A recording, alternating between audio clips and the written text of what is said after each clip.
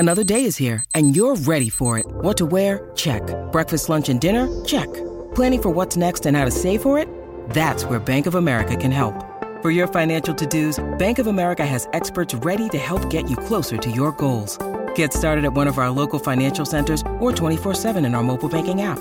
Find a location near you at bankofamerica.com/talktous. What would you like the power to do? Mobile banking requires downloading the app and is only available for select devices. Message and data rates may apply. Bank of America N.A., member FDIC. Getting you through the day like a hot cuppa after lunch. You're listening to Afternoons with Staffy on SENZ.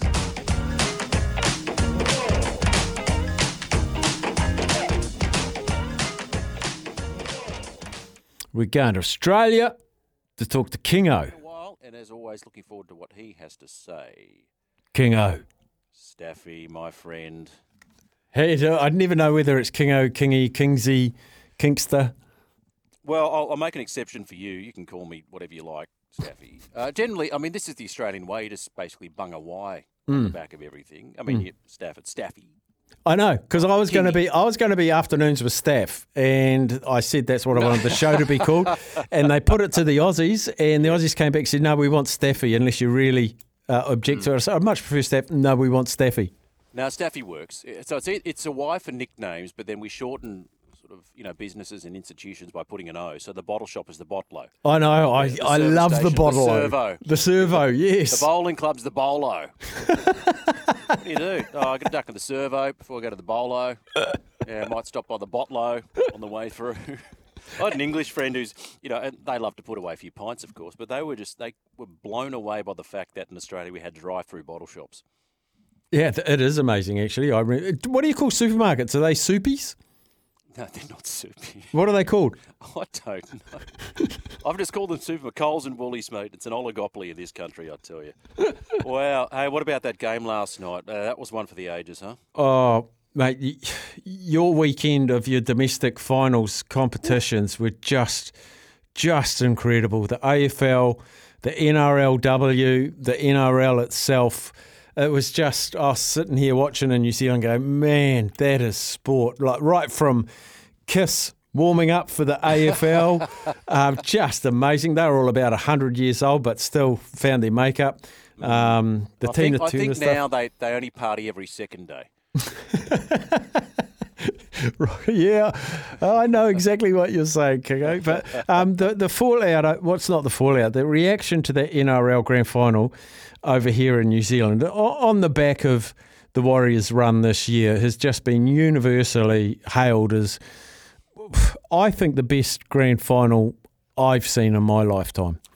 That's fascinating. It's been a point of debate today. Where does it rank in terms of Grand Finals? I've kind of not trying to buy into that debate. I love 97, the Darren Albert last-minute try, Newcastle defeat Manly. 2015, Thurston, magic moments. 89, of course, the Steve Jackson try, but just, Ben Elias hitting the crossbar with the field goal. I just appreciate them for what they are. Yeah. Sometimes we can do that. I know we're sort of in the business where you need to sort of make these comparisons, but, Penrith, I don't think they're a side that people necessarily love, but everybody respects them enormously because what they've done, 4 grand finals in a row, the three-peat, 3 on the trot, hasn't been done for 40 years, been done, I think, only 5 previous times in the history of the game. We as a Wallabies fan, we always used to marvel at the professionalism of the All Blacks. You hear about they clean up the change rooms afterwards. It's everything from the top of the organisation to the bottom, the 1%ers, everything is just executed so perfectly. That's the Penrith Panthers to a T.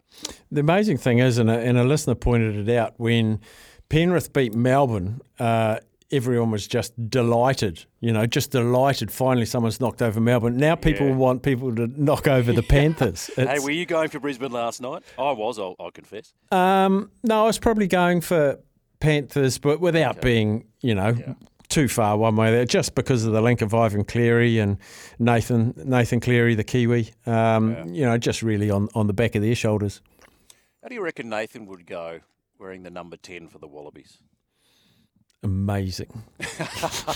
They could do with one, just quite frankly. Do we have to talk World Cup, do we? He could pick his jersey number, mate, for the Wallabies if he wanted. The World Cup, I tell you what, when the Wallabies crashed out, well, they're not mathematically out yet.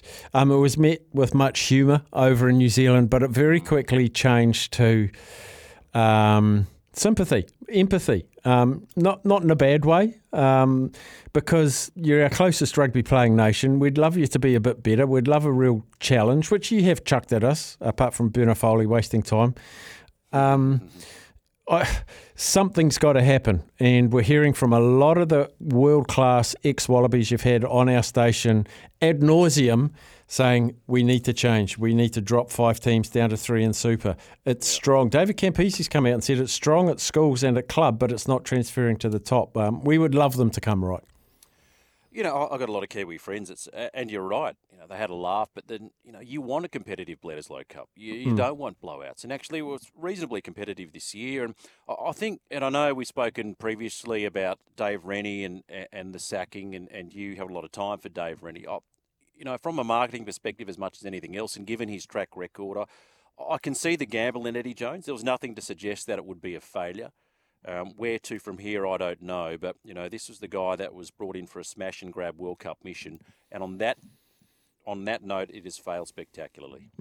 We've been hearing that he only ever signed a 1-year contract. So all of this talk about phone calls with the Japanese rugby before the World Cup might make a bit more sense or a bit more palatable. I don't know whether it was officially announced he had a 5-year deal right through to the next World Cup, because I had from a pretty good source this morning he only ever had a 1-year deal. Maybe it was a 1+4 where they both agreed to go another 4 at the end. If that's the case, I can't see Australia honouring the next 4. Well, he's come out in the press in the last few days to deny those reports. It took him a while, but he said, no, this is nonsense. So, you know, do we take him on his word? Because Tom Deason, I know Tommy, he said, you know, these articles before they come out are thoroughly checked, you know, and he backs his sources in. So make of that what you will. All Blacks, Ireland, South Africa. It'll be one of those 3, I think. And maybe France. Maybe yeah. France. But I just think... They got you in the opening game, didn't they? So.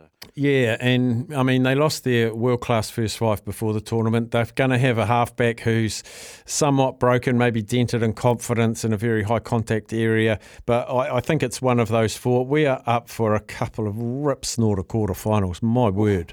My word. Be huge. And then after that, we've got the Cricket World Cup starting as well. Good to see Kane and I think Timmy Southey back for their 4th. So we're looking forward to that. Mate, we've got to go, unfortunately. Yeah, we do too. All right. Have a great Arvo. Great to chat, my friend. Go well, Kingo, Kingsty, Bottle-O, Servo. Staffy. Yeah. That's Australia for you. We shall... Actually, just got to...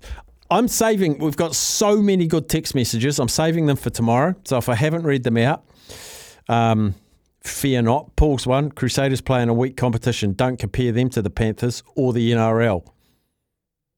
We didn't mention the referee. He was amazing. He did his job. I should say that. He did his job. You got to give him some credit. He was fantastic, Steph. Yeah, he was. It was. And he's been one of the best all season, Adam G.